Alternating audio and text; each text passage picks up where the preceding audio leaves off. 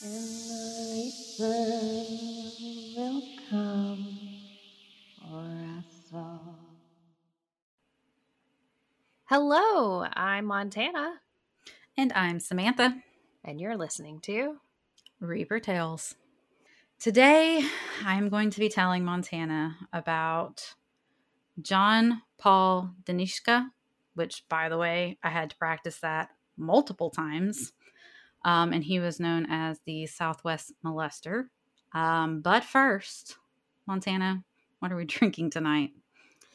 today. Other than a lot of shots. Kidding. Today we're actually doing a choose your own adventure because we didn't want to do a pairing with this topic. It's very typically when it's something super gross and awful and terrible. Yeah, we don't do a pairing with it because a lot of it would just be terribly morbid and uncouth. Yeah. One would say. Not appropriate. Not appropriate. So it's a choose your own adventure. I am currently drinking a Coastal Love by Wicked Weed. It's a hazy IPA. Wicked Weed is one of my favorite, or I would say it's my husband's favorite brewery, but it has become one of my favorites too, since that's where we go every year for our anniversary. But Samantha, what are you drinking? Don't. I know you find that grosser than me going gross. I am drinking something that was new that I found, and it's pretty tasty. It's Abita Giacomo, I think is how you say it, juicy IPA. And it's pretty tasty. I don't like the sweet, fruity beers. My husband does. So he got his fruity, sour, gross beer, and I got this one. So I'm happy with my choice. Good for him. So cheers. Cheers. All right, Montana. Are you ready? I'm not. I feel like I should have taken like all the shots. But I didn't. Yeah.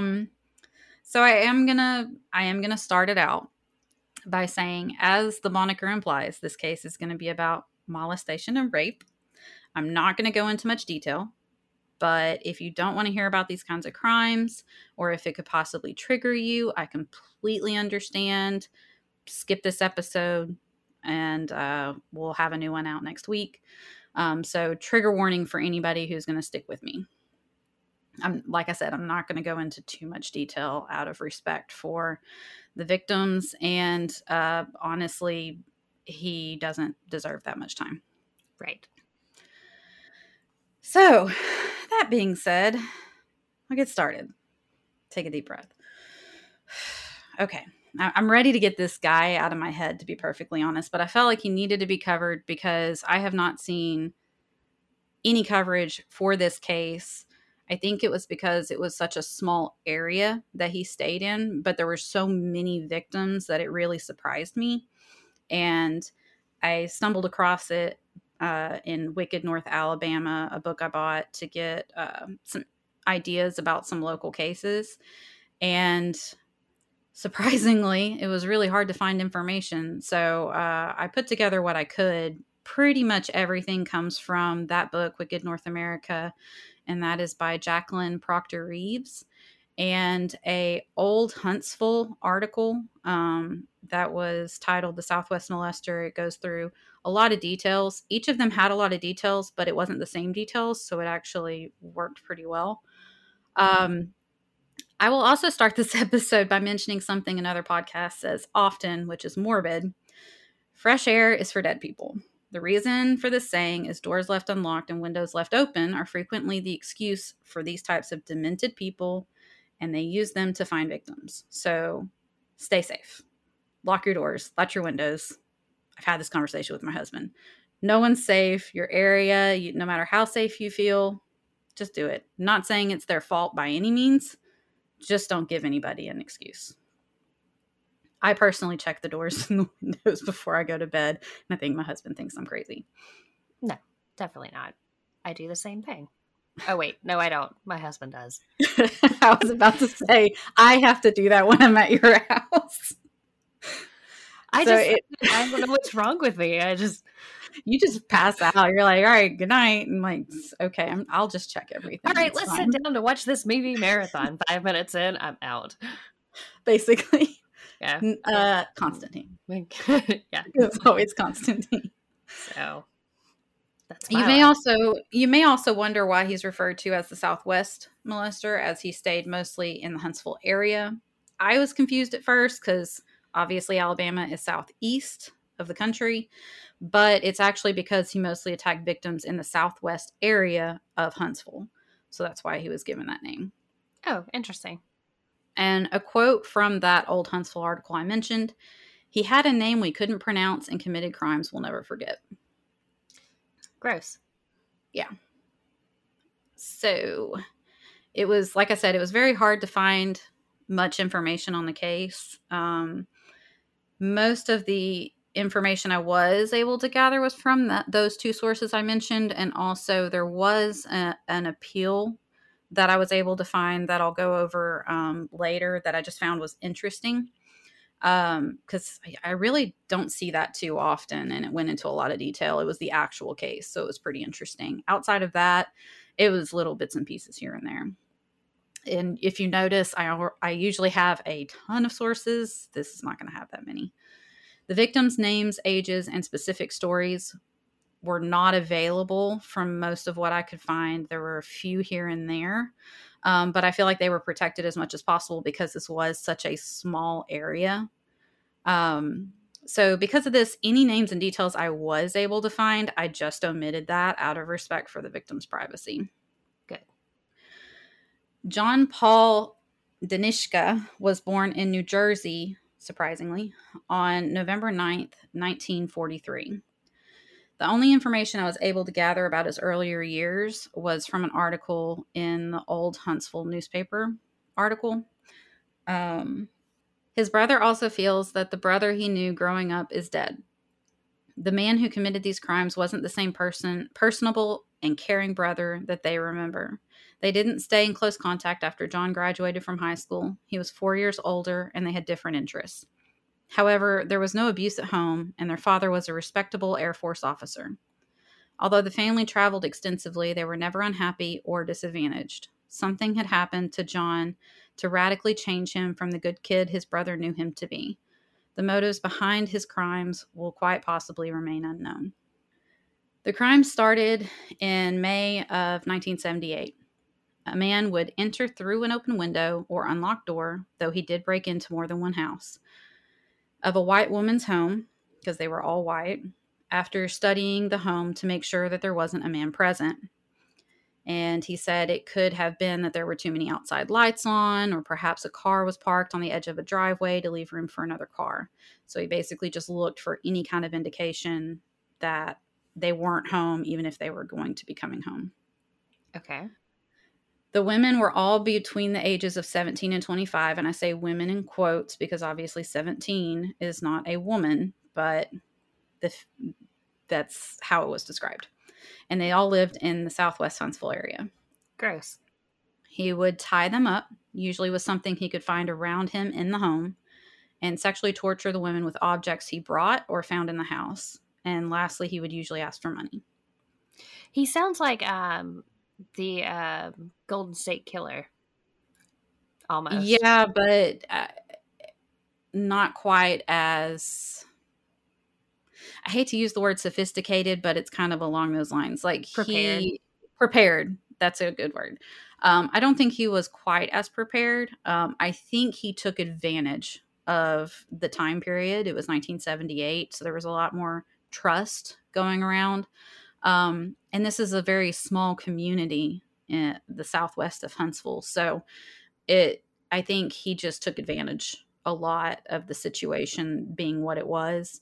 But yeah, it's definitely not as sophisticated at Maybe it all. was who was I thinking of? The Night Stalker. Didn't he just use Yeah, whatever he yeah, found? yep. Okay. He Yeah. did that a lot. He didn't have, well, he didn't have much of an MO, and he didn't have a victim type. Um, but yeah, I mean, open window, open door, just took advantage of whatever situation he happened to come across. So yeah, Yeah. pretty close. Just as gross. Mm-hmm. Okay, so this is pretty much the main part where I'm going to get into a little bit more detail. So I am going to give a trigger warning. Skip forward about a minute if you don't want to hear any kind of detail whatsoever. This is an excerpt from Reeves' book, and it just gives a little bit more description that was provided by the attacker. Can I skip forward, please? Cover your ears. Take your headphones off.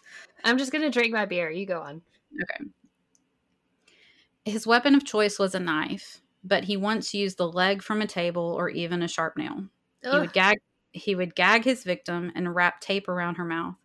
He would pull a switch off of a tree and hit her with it repeatedly. He once used a car antenna to beat the victim. The victims were consistent in their descriptions of the methods he used to torture them. One woman had a bandage over her breast from a recent surgery. She asked him not to cause any permanent damage. He later said, "I didn't want to cause anybody any permanent injury, and I ran from that one." In fact, he did just the opposite, breaking the wound open, causing her to bleed, and necessitating a trip to the hospital. One woman made him angry because she smelled bad and was on welfare, and he disapproved and attacked her. You can't see me. You can't see me, but this is the type of person we're talking. Well, monster that we're talking about. I'm covering my face. I'm trying not to, so I don't muffle myself. And by the way, I'm not laughing. Actually, I am laughing because I laugh when I'm uncomfortable, and that is just one of my awkward things. I'm very uncomfortable with this situation. But go on. That's why I went ahead and got it. I know. Done. I know. Thank you. Because the crimes seemed to be escalating, the police were worried that the crimes would soon turn to murder and quickly organized a task force to focus on the perpetrator that was terrorizing the southwest area of Huntsville. The police were very pressured to find the attacker, though they had nothing to go on. I mean, nothing to go on. They couldn't, the women didn't have like a description of him. No. Wait, why not? Because he always attacked at night.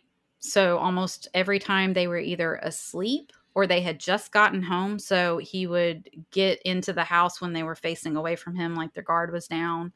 And he would either put them straight onto the bed face first, or he would immediately cover their eyes. And then he'd beat them? Well, and he would gag them, bind them, and then he would do different variations of torture. Okay. And I'm guessing, okay. All right. Go on. Like I said, I'm not going to go into too much detail. Okay. From what I could find, it doesn't seem like he ever actually raped a woman himself. He pretty much used objects only. I found one that it kind of made it seem like he might have, but it was just so outside of the MO, but it was the last one. So he could have done that as an escalation. Isn't even if it's with an object, if there's penetration, isn't it considered rape? Okay. Yes. But most of the cases that I was able to find, it specifically said with an object, and that's the only one that didn't say with an object, so it could have been either one. But since he never did it before, I don't think so. I'll also mention he never killed anybody. So, I mean, not that this is any less of a crime or completely traumatizing, but he just never took it that far. Of course, the police said, the only reason that was because they were able to, spoiler alert, catch him before it got to that point. Yeah, I mean, if the Golden State Killer had been caught when he was the, what was it, the something rapist or whatever. I don't remember what it was before. I can't remember now. Yeah, God, don't. This isn't a quiz. Putting yourself on for a quiz. I didn't do it. He wouldn't have become, but obviously, the Golden State Killer. So, and this is one case from all accounts that I could see. The police jumped on this as soon as they realized that there was something going on. So this was not one where they sat back and they're like, "Oh, it'll be fine." They did get right to this, and it probably helped them to realize that there was something really going on because he stuck with one area. It wasn't even just one city; it was one area of a city. So that made it pretty apparent that it was the same person doing all of it. So I'm not sure if him using objects was in an effort to avoid giving police any additional evidence, because DNA wasn't really evidence that was used at the time, or if it was just what he preferred. I think it was more of an MO. It's what he went for. And again, he didn't get a chance to escalate it more than he did. Or he. One of the attacks, the woman said that he told her that he had been castrated in a asylum, and that's why he was using an object. But that was never confirmed in anything else I saw. Or he was. I don't know if I can say this or not, so correct me if I'm Impotent. wrong. He was impotent. I'm going to say it's okay to say it. Okay. Yeah. Or he was impotent, which you actually do find quite a bit with rapists, which is they can't perform, and so they try to force that performance on somebody who doesn't want it, and then they can't perform in that, and then that's why they Get assault enraged, and a and lot of times enrage it'll and go kill women. to Yeah. it'll go to murder. Or men. It happens to men too. He did seem to be extremely careful at each crime scene. He left no fingerprints, and he was never seen by anyone who could identify him. Like I said, the women that he attacked didn't see anything. There was more than one occasion that they had children in the home, and they either didn't hear anything and didn't wake up, or if they were close by, he bound them as well so that they couldn't identify him. And he also picked times where, like I said, people were asleep, so they weren't even aware anything was going on. And because he attacked so quickly, the women didn't even have time to react or sound any kind of alarm. Okay, again, Golden State Killer. Yeah, exactly. Yeah, well, just wait. It kind of, I really do think this was a case where he just got caught fast enough. So 2 women were attacked May of 1978, 2 in November, 2 in December, and there was an attempt on a woman in January. The police believe there was other attempts as well, but they didn't have any evidence of any more other than the one in January. In the case they knew about, the woman's son had been playing on their apple tree in their yard when he noticed cigarette butts in a nearby alley. The previous day, the Southwest molester had entered their house, thinking the woman was home alone with her children. Imagine his surprise when her husband woke up and ran him out of the house. The police came shortly after and confirmed what they had feared. The intruder was the person that they had been searching for. The cigarette butts also showed that he had been watching the family prior to the attack, waiting for the right moment, though he denied that he ever did this later when he confessed. They asked him this multiple times because of the way that he did these crimes, but he always denied that he stalked or watched anybody that was a victim. Yeah, He basically just said it was always a crime of like opportunity. I would assume in that instance, like he thought he was being smart and he got caught and all that other nonsense, and that makes him look bad. And so anything that makes him look bad, he's not going to admit to. True. It makes you look smarter if you're saying it's a crime of opportunity. I'm smart enough to do it. Yeah, and that gives him kind of an excuse why it didn't work. Yeah. If you're stalking somebody and then you still screw it up, not so good. Yeah, idiot. Over 150 suspects were questioned and cleared within the first 10 months of the investigation. Of course, the number of women in self-defense classes soared, as well as gun sales. Again, women, Golden State Killer. Yeah. I'm sure it wasn't ever mentioned, but I'm sure any type of home security also went up. Yeah. Women started taking extra precautions that they normally never considered before, asking someone to walk them to their cars, making sure to lock their car doors right away, and making sure their windows and doors in their houses were latched and locked. A reward of $10,000 was even offered for any evidence leading to a conviction. A law was put into effect by the then Governor Fob James that made sexual abuse a felony if the attacker entered the victim's home. Let's take a minute. Hang on. Number 1. Can we wait a minute? Why was that what you just said? Can you just repeat what you just said? A law was put into effect by the then Governor Fob James that made sexual abuse a felony if the attacker entered the victim's home. Okay. So why was this already not already the case? Number one. And why is it just in your home? Exactly. That was my second point. Why does it matter where it happened? And why did it take this for you to think, maybe we should, I don't know, make some kind of law that prevents people from doing this? But, only in the house. Anywhere else, it's okay. Obviously, they're not saying it's okay, but still, like, seriously? 1978, or this was probably 79 when this actually went through. But anyway. Fucking patriarchy. Just I have to stop like rubbing my chest because there's a couple more things that I'm gonna bring up that I know you're gonna get very riled up on. I'm very like my face is getting hot right now because I'm so angry about this. Like I understand that by what he was doing, what he had put into place, he was trying to protect people.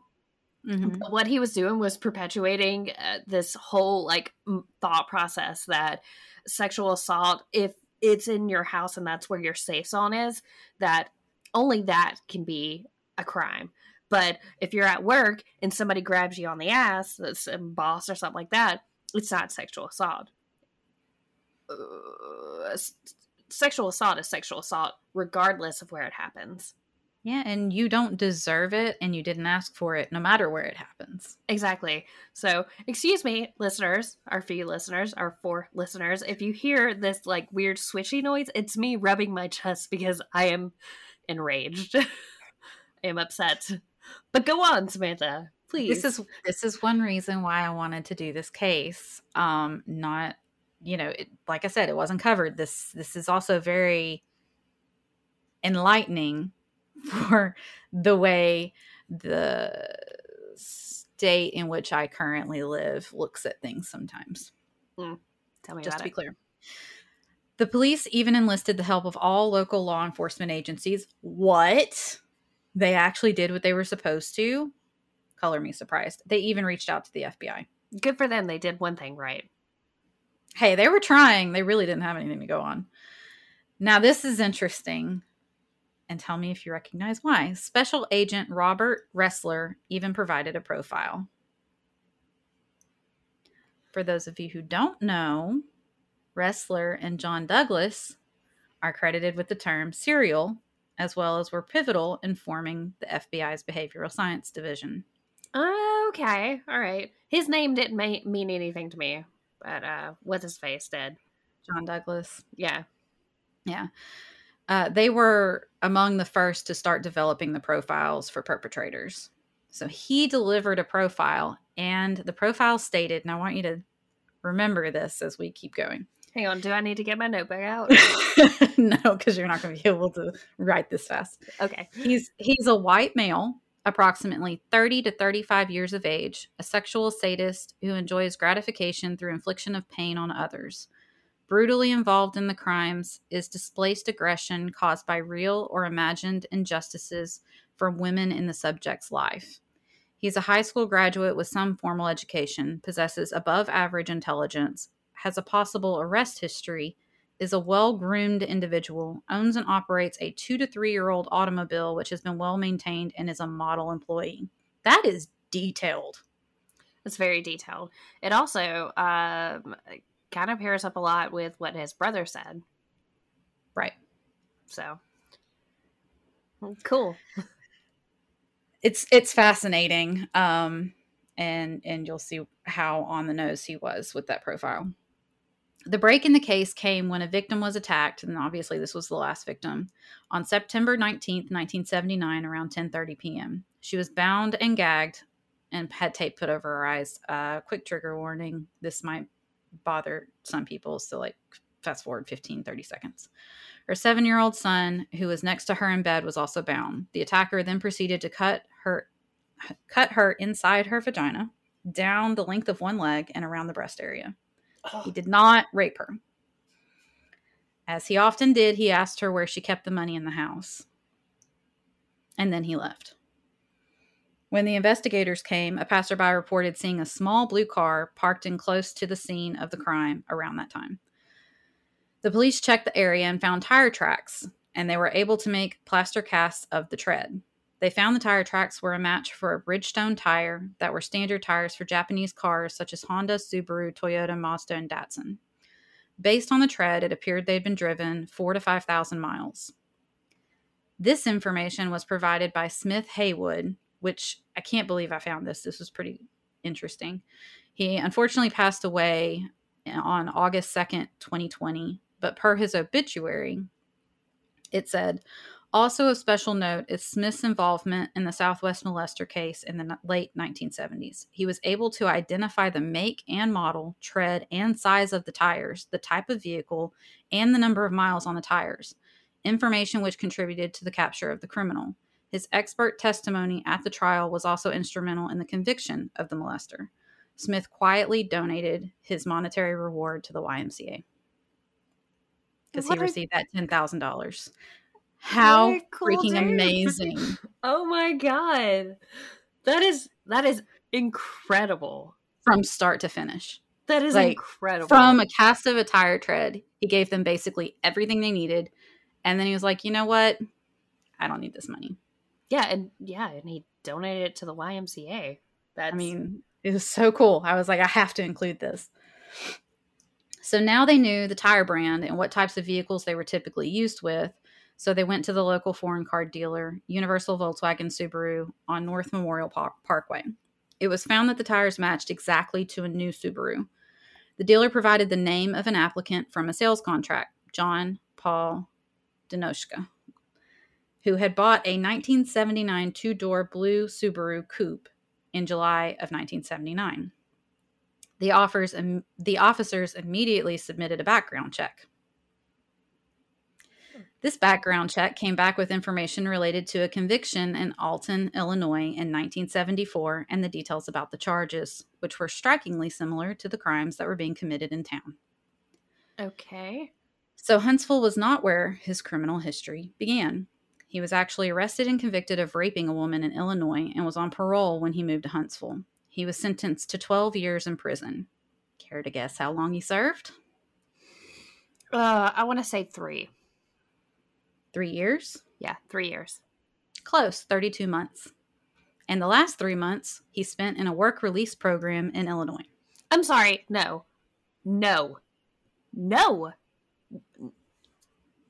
12 years.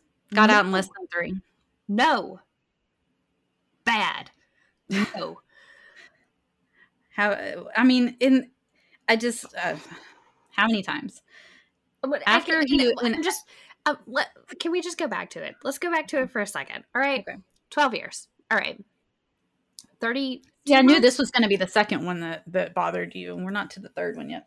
32 months. Mm-hmm. Okay, 32 months. Just under 3 years. And you said his last year was on a his last 3 months were spent on a work release program. Okay. So basically, he wasn't in jail those last 3 months. First off, anyone who is some kind of violent criminal, that's murder, rape, robbery, or assault, should not be considered for a work release program. Nay, should not. They should not be considered. And I have a firm stance on this. Should not be considered for early parole. I agree. They should not be considered for early release. There's no such thing as good behavior. There's no such thing as good behavior because let's be clear here. We have somebody, we'll say we have a man who rapes small children and he goes into prison and he's a model prisoner. He doesn't have any children there. The fuck do you mean he has good behavior? Exactly. So here's that's my little stance on that. So do with that what you will. I understand that it's not the same across the board, and some people are in there not because they actually committed the crime, but because, the system's fucked up. But at the same time, if somebody has a violent crime on the board, I don't believe that you should be considered, or they should be considered for any of those work releases, those early paroles, or the early releases. That's just me. I don't think that they should be considered for release unless they can go through an actual program where they can get better. Well, and the thing was, the lowest amount that I saw for his sentence was 3 years. So it was 3 to 12 years, but he was sentenced to 12. He didn't even serve 3 years. And that was the low end. Okay, and so he wasn't actually on parole when he left because he left there and he went to Huntsville? Is my He was assumption? as soon as he was on parole. So that's the next sentence. After he was paroled February of 1977, he immediately moved to Huntsville to quote unquote start over, closer to his brother who lived on Barclay Avenue in Southwest Huntsville. But doesn't he have to go through like a couple of years of...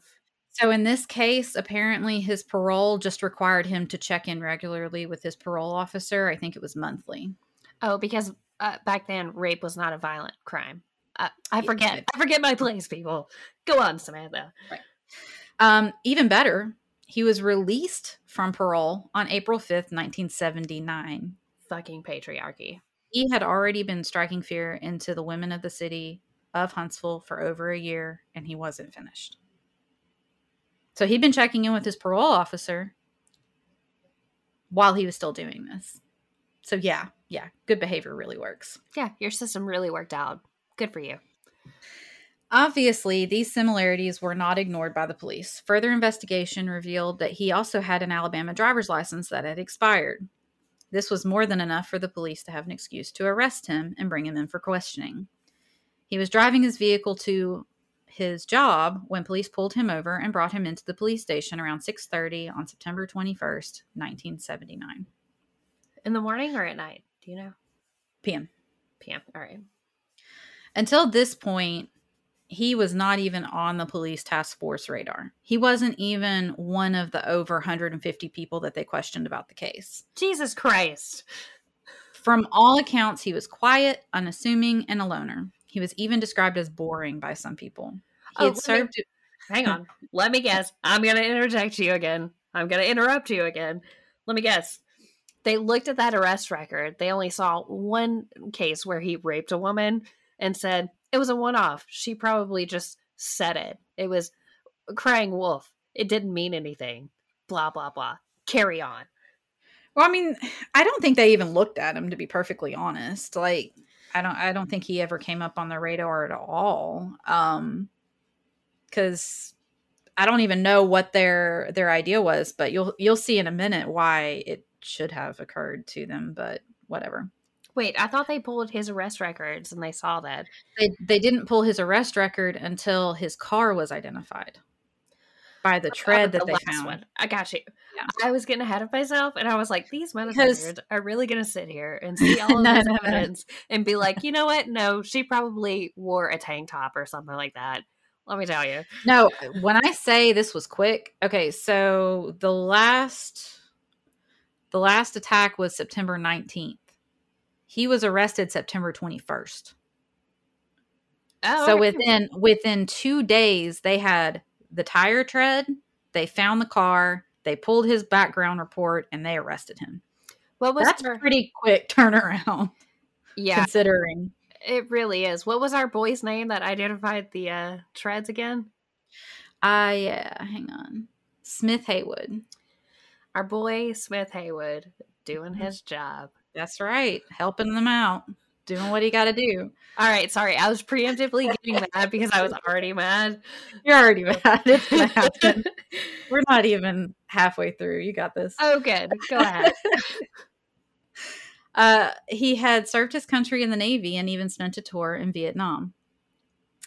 He had a master's degree from the University of Southern Illinois and a technical degree in water and wastewater technology. He taught in a college in Edwardsville, Illinois. I'm very happy that you can pronounce Illinois better than I can. Do not say Illinois.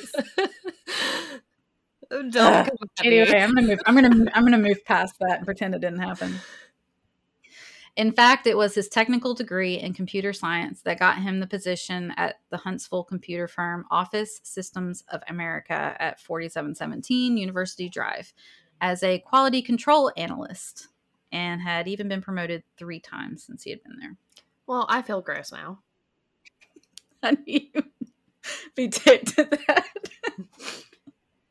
Jesus Christ. So let's go into more information. He was active in a social circle at Haystack Apartment Community, where he had lived in the apartment 39A since July of 1978. He even assisted in planning a Halloween party in 1978 and won first place in the costume contest by dressing as an Italian chef. Okay, were there young women there? Oh, I'm sure. If anyone asked what he did before coming to town, he said he, quote unquote, worked in a prison. He started going to church, and he reported monthly to his probation officer, who never doubted that he was the model of rehabilitation. I was right. It was monthly. Yeah, he thought he had it. In case you were wondering how good probation officers are at their job. What the fuck? Meanwhile, he's currently attacking people while he's checking in monthly.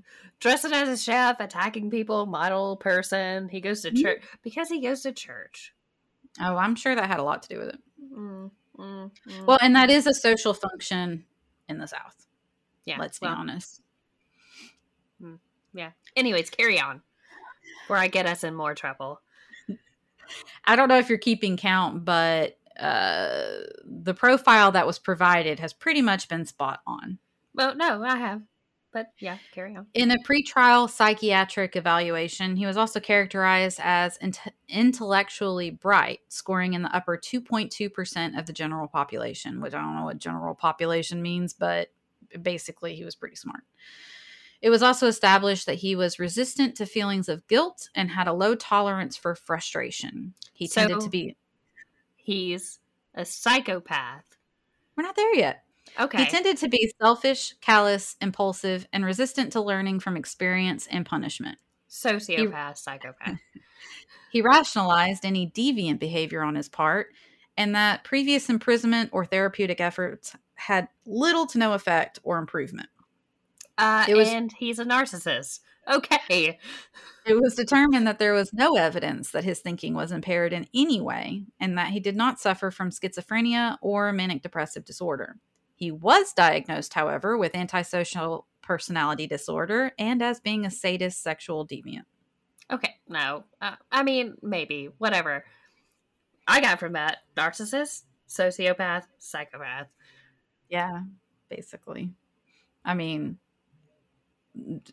he had no remorse whatsoever. Yeah. But he also knew how to talk because he won his defense attorney over. Like, this guy, the stuff that he said, and I did not put it in there because it was just gross. He was like, I can't believe that these people would say this about him. And I just liked him as a person. And I'm like, are you okay? Sure. That's a narcissist. I mean, he knew how to win people over, obviously. Nobody even suspected it. And maybe I have that wrong, and so forgive me if the new term is antisocial personality disorder and it's not psychopathy.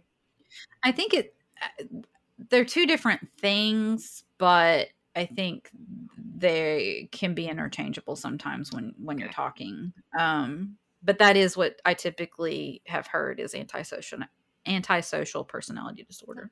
Okay. He blamed pressure at work for his crimes, stating that when there was less criminal activity, it was because his workload wasn't as heavy. He said his crimes were because of anger, not sexual fantasies. And he stated that his biggest regret was being caught just before he achieved financial independence through his job at Amway and after he had found a relationship that he thought had a future. Oh, he works at Amway?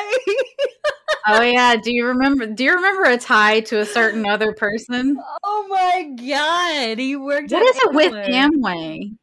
These people are messed up. It's an MLM, right? It's a multi-level marketing. Yeah. I just heard the thing about Nexium. And I'm like, "Oh my gosh, seriously, Amway? No." Oh my god. It's a anyway. Go on. He also claimed that if he had just had someone to talk to, none of this would have happened. And he would have had to take out his he would not have had to take out his anger and frustrations like he did. Okay. All right. Here we go. All right. This is gaslighting. We're getting into it. Here's all right. 3. This is 3. This is me. This is me getting into it. If society had not done him dirty, he wouldn't be like this. It's everybody else's fault. That's a narcissistic tendency. Also, if he only had somebody to talk to, bro, you're in social settings all the time. How could you not find somebody to actually like date? Oh, is it because you're a creepy fuck? Fuck. No, he had somebody that he was in a relationship with. That was the thing. He had found a relationship that he thought had a future. Obviously, he couldn't tell her what was going on. She wasn't going to stick around. Yeah. If only he had go to therapy. Oh, but he claimed he couldn't go to therapy because the therapist might go to his probation officer and he would get thrown back in jail.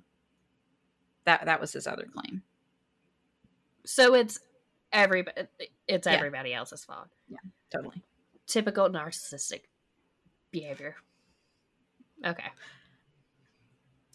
So as we've already established, he was an Amway salesman.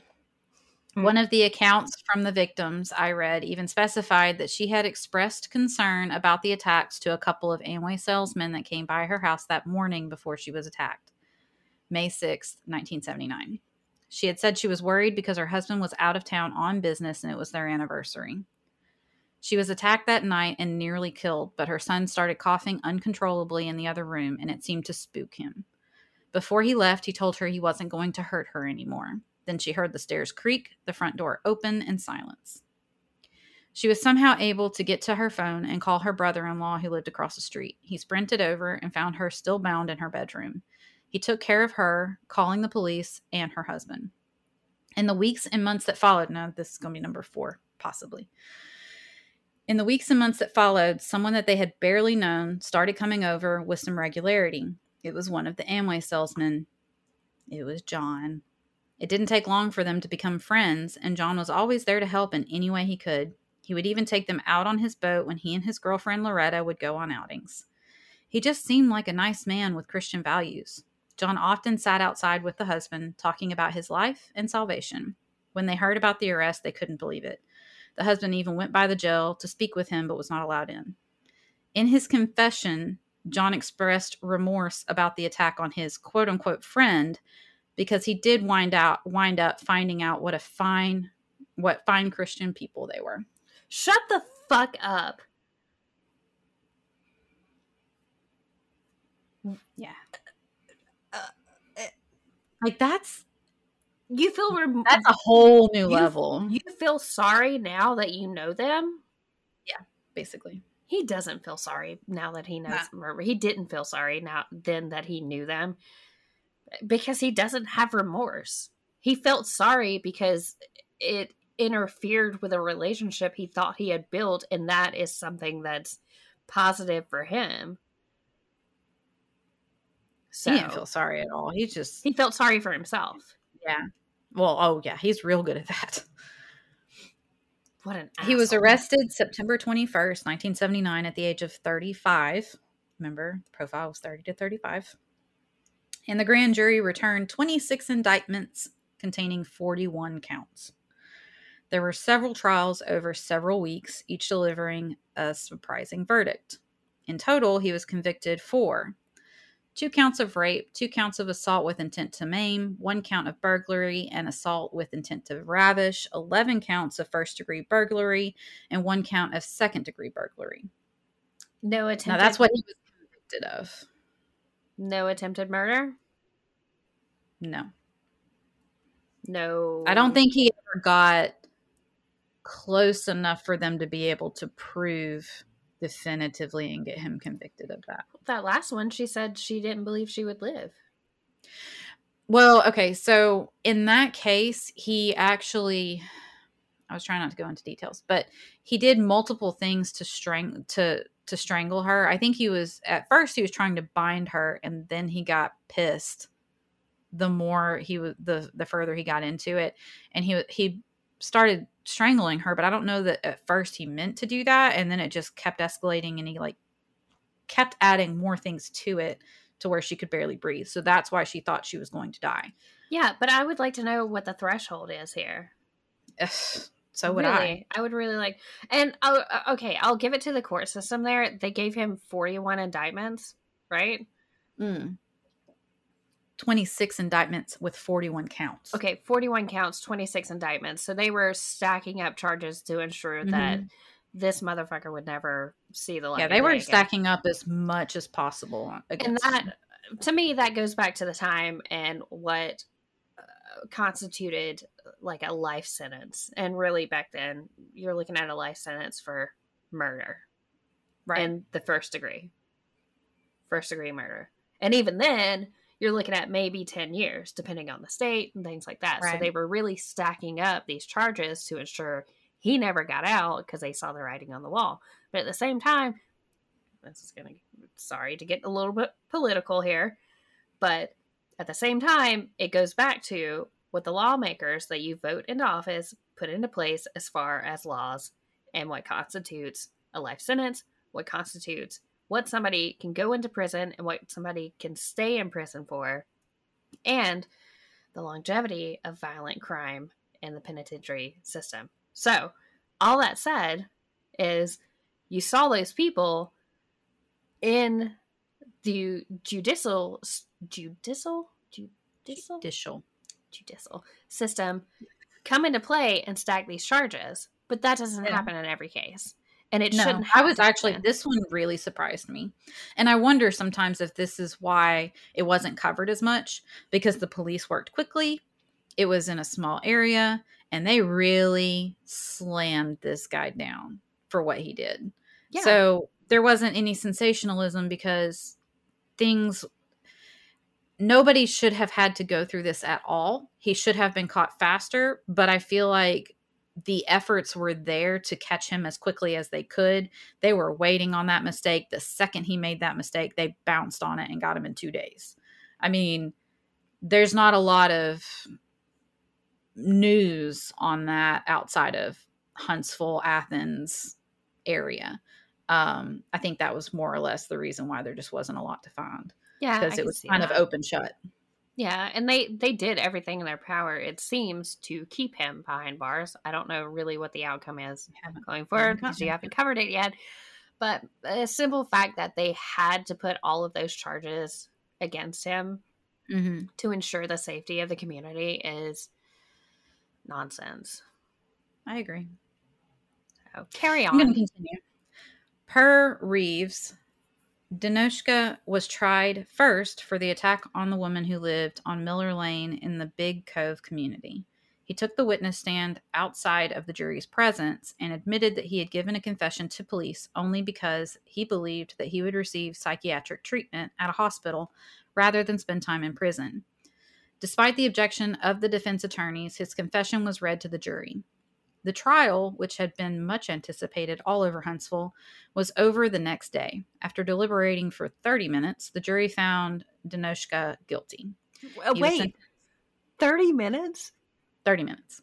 That's enough for them. I mean, they had a confession. It doesn't matter. Yeah, they have to go back there and sign paperwork. That typically takes a while. 30 minutes? Oh my God, get the fuck out of here. This was only the first trial, too. He had several. He was sentenced to 150 years in prison, and by 4 o'clock that afternoon, he was on his way to Kilby Correctional Institute near Montgomery. Here's number 5. Unfortunately, even with a 150-year sentence, he could be out of prison in 5 years and 3 months for good. Fuck right off. Fuck off. I'm sorry. I'm going to cut that. I'm not going to cut that. I'm going to leave that in there. Jesus Christ. Are you kidding me? 5 years? 150 years. You know what? Eligible for parole in 5 years. In 3 months. 5 years. 3 months. Oh, let's tack those 3 months on. We're going to add those from the months that we took away from his previous rape charge. Yeah. And put him in a work camp. Jesus Christ. I will give you this. District Attorney Fred Simpson announced that a letter writing campaign would be launched to demand that the legislature change the good time law, which would make Dejnozka eligible to get out of prison for good behavior, and over 3,000 letters were received. But that's not all right. He was trying. I mean, there's only so much a DA can do in that case. He's trying, but you don't need to overturn a law like that. You need to change other laws. Oh my god. I'm so frustrated right now because overturning a law like that means that people who are in on drug charges that are doing good behavior and things like that mean that they won't get out earlier because of their good behavior. But you have Well, people. maybe we should take the minimum mandatory sentencing from drug related crimes and move it on to murder related crimes. Oh, you know what? That's a There's a thought. thought. There's a big thought. But anyway, carry on. Moving on. Once all trials had taken place, he was sentenced to 830 consecutive years at Holman Correctional Facility in Altmore, Alabama. What was his minimum sentence? It did not say because I think it was added on for each one.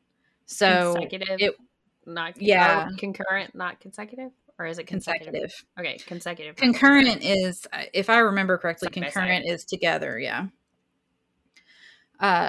So I couldn't find what the minimum was, but I'm assuming since the first one was 150 years, it was probably along those lines. So each specific trial probably had around 5 years if we're going to guesstimate.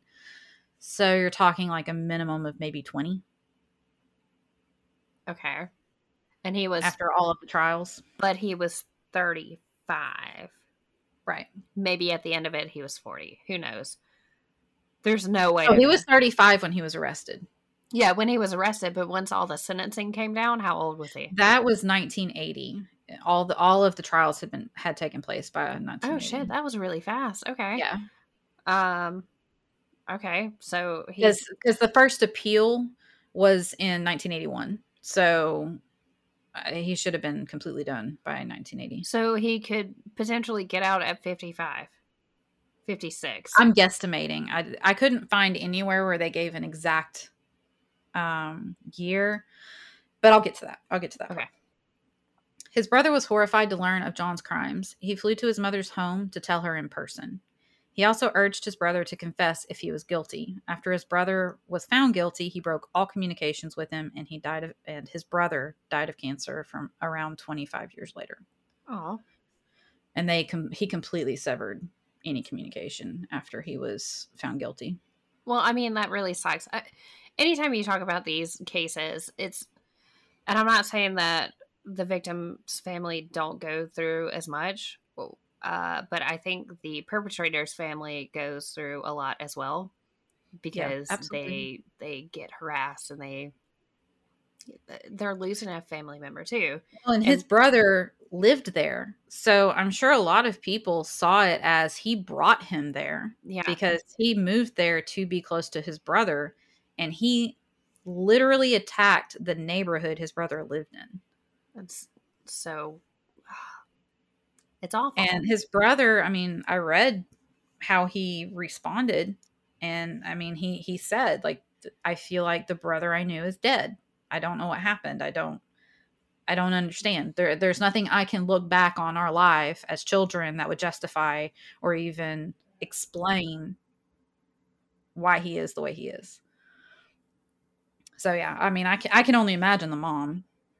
He must have been really worried about her if he flew to see her so that he could tell her in person instead of doing it over the phone. That's just pretty rough. That's awful. Poor people. After one of his convictions, Dejnozka spoke to a Huntsville TV news crew while he was being transferred to a state prison cell to wait out his next trial on October 17th. A woman saw the broadcast and recognized his voice as the voice of the man who attacked her on November 17th, 1978. She also said she recognized his large, odd eyes as the ones she had seen moments before she had been blindfolded and sexually tortured. Oddly enough, this woman was never contacted prior to the broadcast to identify him by the police. So I don't know if they didn't need her to identify him. They had enough probably from her report to nail him. I mean, it was the same MO during the same period of time, living in the same area. I'm sure they didn't really need a lot. And they were probably, like I said before, trying to protect the victims as much as possible, it seemed like. Probably. When Dejnozka was interviewed in 1980, he defended himself by saying, I had to take a breath. How can they condemn what they don't know about? There was no way even I could have foreseen any of what has happened to me. When asked what he had to say about his victims, he replied, in the general sense, I feel sorry for anybody that is in pain, whether physical or emotional. But everybody doubted his sincerity. I'm sorry, sir. What has happened to me? What has happened to me? You're the one who inflicted that on them. But no, let's talk about your own pain. Please tell me this guy is dead. Okay. Okay. I'm going to pause this for a second. Okay. And just to review, by the way, before I get to the appeals, there were 18 total victims. My God. 13 crime scenes. So some of them were multiples at different crime scenes. It started in early 1978 and went through September 1979. It went 18 months. That's a victim every month.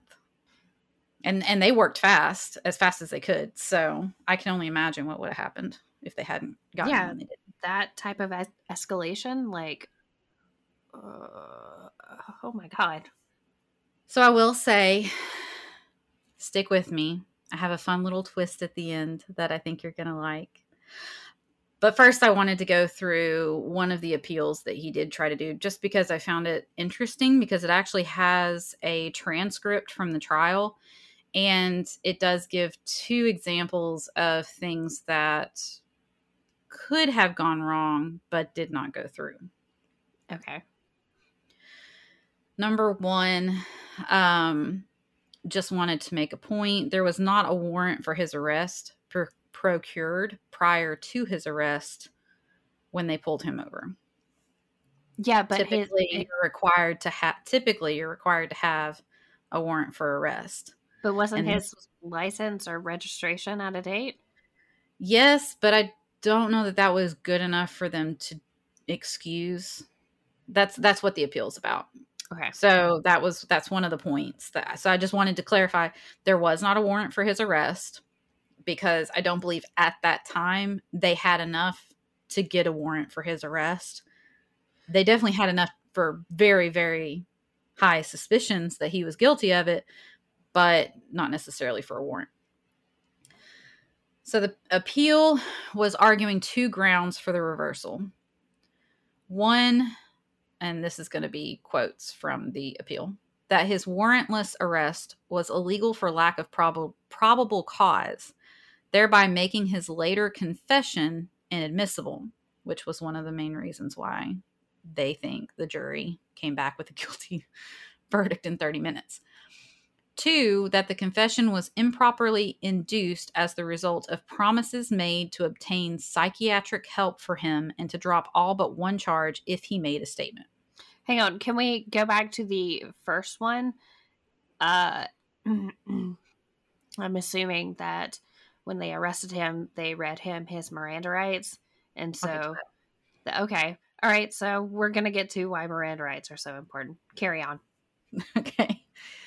So to answer the first one, the answer from the judge was, in the instant case, the facts unearthed by the investigating officers clearly establish reasonable or probable cause to believe that the appellate committed the instant offense. Therefore, on determining that probable cause to the arrest existed, the next question is whether the arrest was legal, where the officers failed to formally procure an arrest warrant before making the arrest. In the instant case, for all the investigating officers knew, the appellate may have been committing or preparing to commit another sexual assault at the time his arrest was ordered. Considering the circumstances surrounding this case, we do not find that it was mandatory for the police officers to first seek out a magistrate and attempt to obtain an arrest warrant before dispatching officers to pick up the suspect and bring him to the police station. Okay, so same thing as what's his face? now I'm gonna blank on his name. Guy who killed a bunch of women in the 60s, brown hair, douchebag. Zac There's a lot Efron. of all of these. Zac Efron played him Ted in Bundy. Ted Bundy. Ted Same Bundy. thing for the arrest of Ted Bundy. Yeah. Yeah. So on the second point about his confession, again, they're trying to make the confession inadmissible. They said the appellate's, now this is not their response, this is their case. The appellate's brother, Ludwig, so I mean, I think this is Russian. Ludwig. So his brother's name is Ludwig. Mm-hmm. Dejnozka testified that when he came to the police station on the night in question, he had a conversation with police officers and Charles Hooper from the district attorney's office. He said he was told that they wanted to get a confession from his brother, and it was mentioned on several occasions that his brother needed psychiatric help. That could have been in passing because it was dang apparent he needed psychiatric help. Yeah, I mean, anybody, it's inconceivable for like I'm not going to say a normal person, but for an average person to see somebody who commits crimes like this and not immediately assume that there's something mentally wrong with them. And I'm not saying that there's not something mentally wrong with him. I'm just saying the first assumption that comes to your head is, wow, that dude's fucked up. He's got to have a screw loose. Yeah. So it might have been in passing. It might have been, look, something's really fucked up with your brother to be able to do this. You might want to just get him to confess because this is not going to go well for him. Yeah. And I'm not, gee, good. I mean, I'll keep going into it because there's an actual testimony here. But I'm just saying, like, I could see how that would be in passing. I mean, with these types of crimes, like if I was a police officer and I had to be knee deep in these cases, because I'm not even doing that. I'm very, very high leveling this. They probably needed psychiatric help while doing these cases. There's a lot of them that said they lost sleep. They didn't spend any time with their family. They were terrified for their wives and children. Like, I can see that they might have easily said that in passing. Them, the jury, anyone who heard about it. Yeah. I can see them needing psychiatric help. Also, I'm not excusing the police because I'm the last person to do that. I just want to make that clear. But carry Obviously. on. Likewise, he said he was told that if his brother confessed, it was likely that all the other charges would be dropped, and it would probably be treated as one charge and not a total list of charges. Okay, so that was told to the brother. Right. This was not told to the actual, what's his face, that committed this crap. John. I wanted to say his last name, but I can't say his last name. Dejnozka. Whatever. It was Dejnozka. Dejnozka. It was not actually said to John, and it was not put in writing. So, therefore, it's not. Okay, go on. All right, go on. I'm being that person. I'm sorry, I'm being that person. The witness said Mr. Hooper indicated to him that his brother would receive mental care, although he did not actually say so. The witness conveyed this to his brother prior to the confession. The appellate testified on his own behalf at the hearing, and the following took place. Question: did either or both of the officers mention anything to you about only making one case against you? So this is with John. At that point, nothing was mentioned in that context. During the early part of the evening, the primary emphasis seemed to be toward the fact that I needed psychiatric care, and that they even went to the point of discussing a supposed FBI profile that had been made on my type of case, describing the type of character and so on that would be involved in this type of a situation.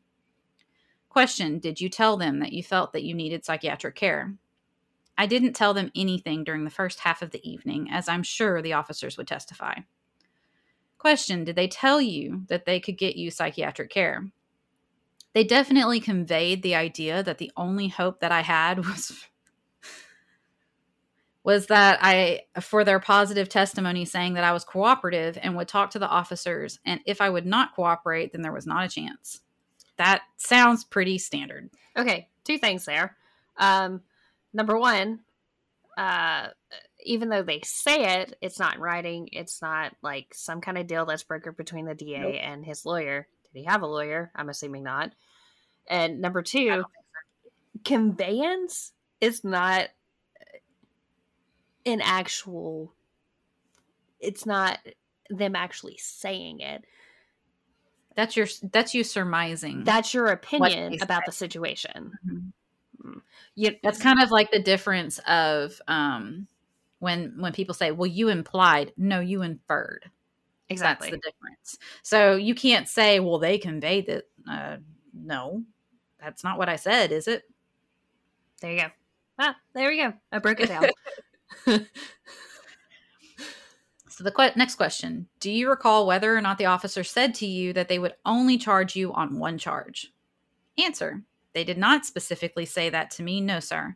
They, in fact, like I said, nothing was said about that in the early part of the evening.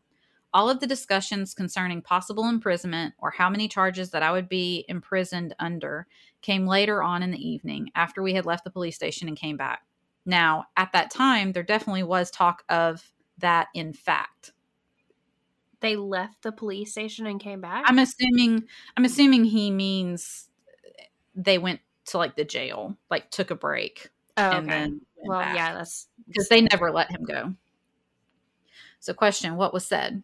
Specifically, I believe that it was Detective Sharp, although I couldn't swear to that, but one of the officers did tell me that one case alone, first-degree burglary, in this state, there is 10 years to life, and that they had enough to lock me up for good anyway. So it really didn't make any difference. Okay, let's break that down. In one instance, specifically, I can't quite remember. Okay, is it specifically or you can't quite remember? I couldn't swear to that. Wait, You can't I couldn't swear swear to that.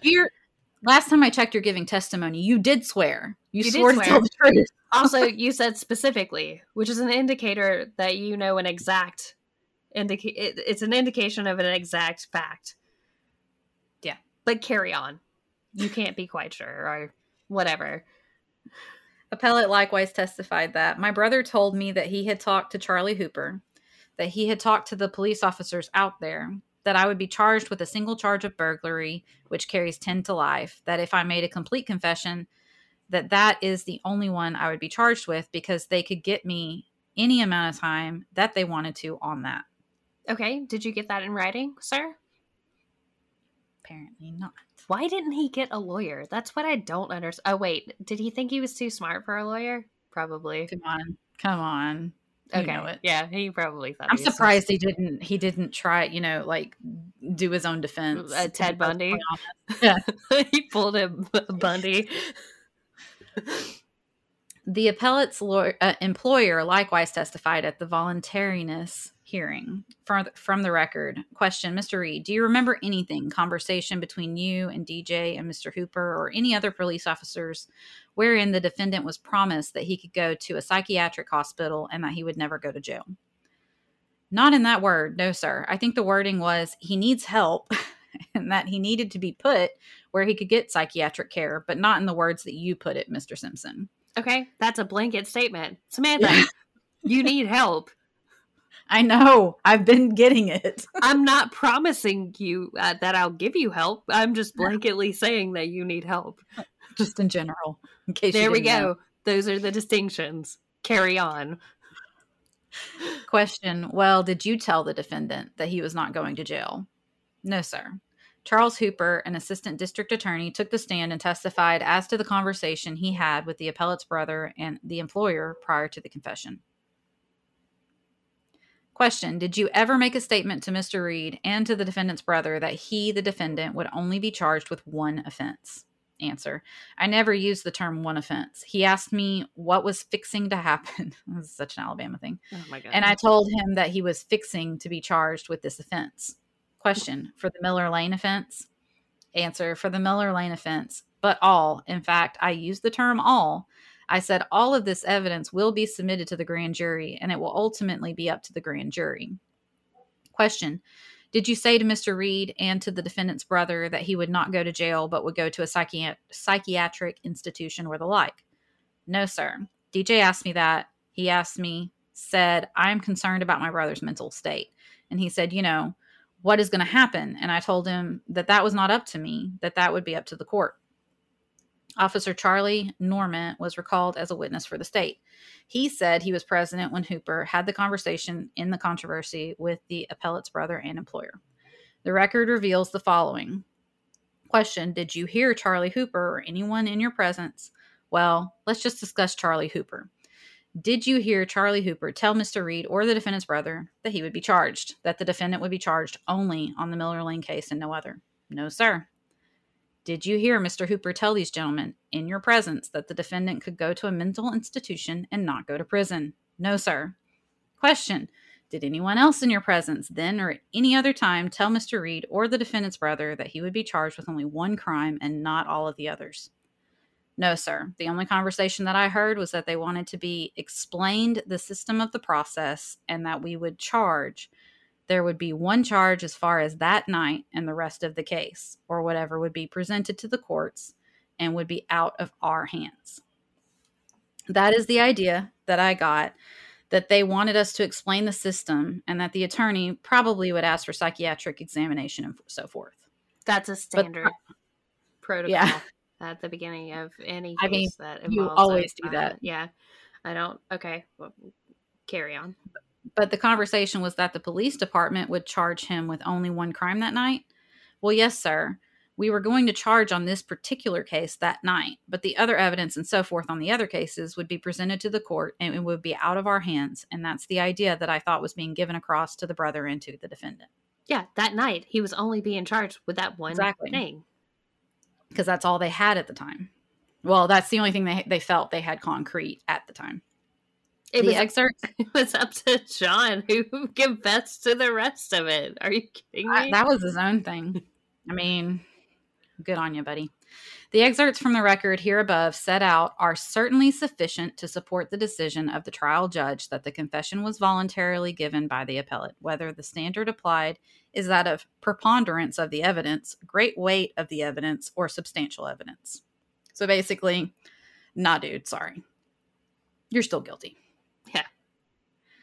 All right. So, I mean, I found that pretty interesting because it was kind of like, I can just see the judges sitting there going, oh my gosh, really? I feel like that's half. I feel like that's more than half of the appeals that go through the court system.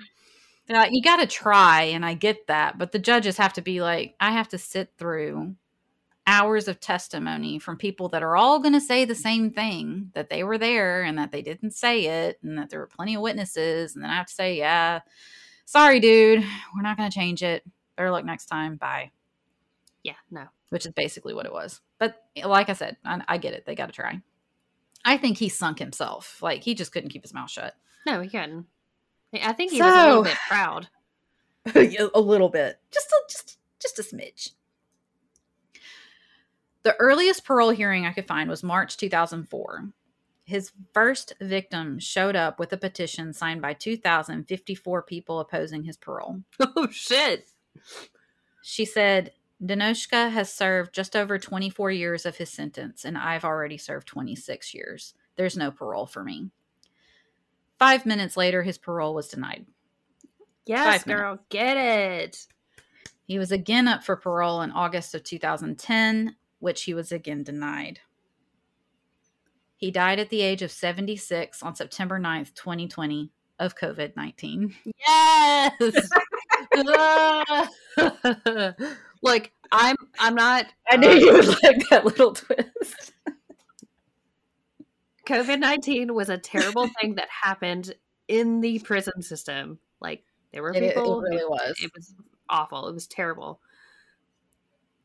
But I'm pretty... I like the idea that he died not being able to breathe. I like the idea that he died not being able to breathe, especially when he almost suffocated his last victim or strangled her. So, yeah. Sue me. Don't sue me. No. I don't have any money. That would be a waste of everybody's time. so much wasteful. But oh my God, dude. What a great... This is a case. Oh, what a great case. It was so glad to be out of that headspace. Fucking terrible, but yay. What? It's over. What a case. What the fuck? I can't believe it wasn't covered more, but like I said, I think it was kind of like a open shut case. And I mean, there wasn't a lot of appeals. It was like the jury was like, no, he did it. Well, I mean, bye. it was open and shut, but he had 18 victims. Are you kidding me? Mm-hmm. That's what surprised me. 18 victims in such a small place. I would have thought that would have been reported a lot more than it was. Yeah, I've never heard of this. Like, absolutely never heard of this. I didn't either. I searched to see if anybody else had ever covered it, and I didn't see anything, which really surprised me. But yeah. Well, so that's it. And good he job. is dead. Good.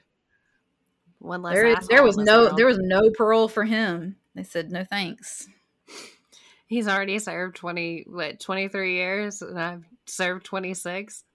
24. He's served just over 24 years of his sentence, and I've served 26. What a quote! What a badass! What a quote! I had to put it in there. Awesome. There's no parole for me. That's amazing. I mean, and she got 2,054 people to sign a petition opposing his parole. I mean, that's. Yeah, I mean, I would. She was not letting that happen, and I don't blame her. Wow. Okay, well, good job, as always. I tried. I forget how this ends.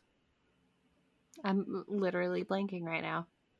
You're just so angry. I am just so incredibly angry about this whole situation. Well, it ended in the best possible way. It did. Yeah. He didn't get out. Nope. He died in prison, and I'm sure his time in prison was not enjoyable. Man, 2020, that means he was in jail for 40 years.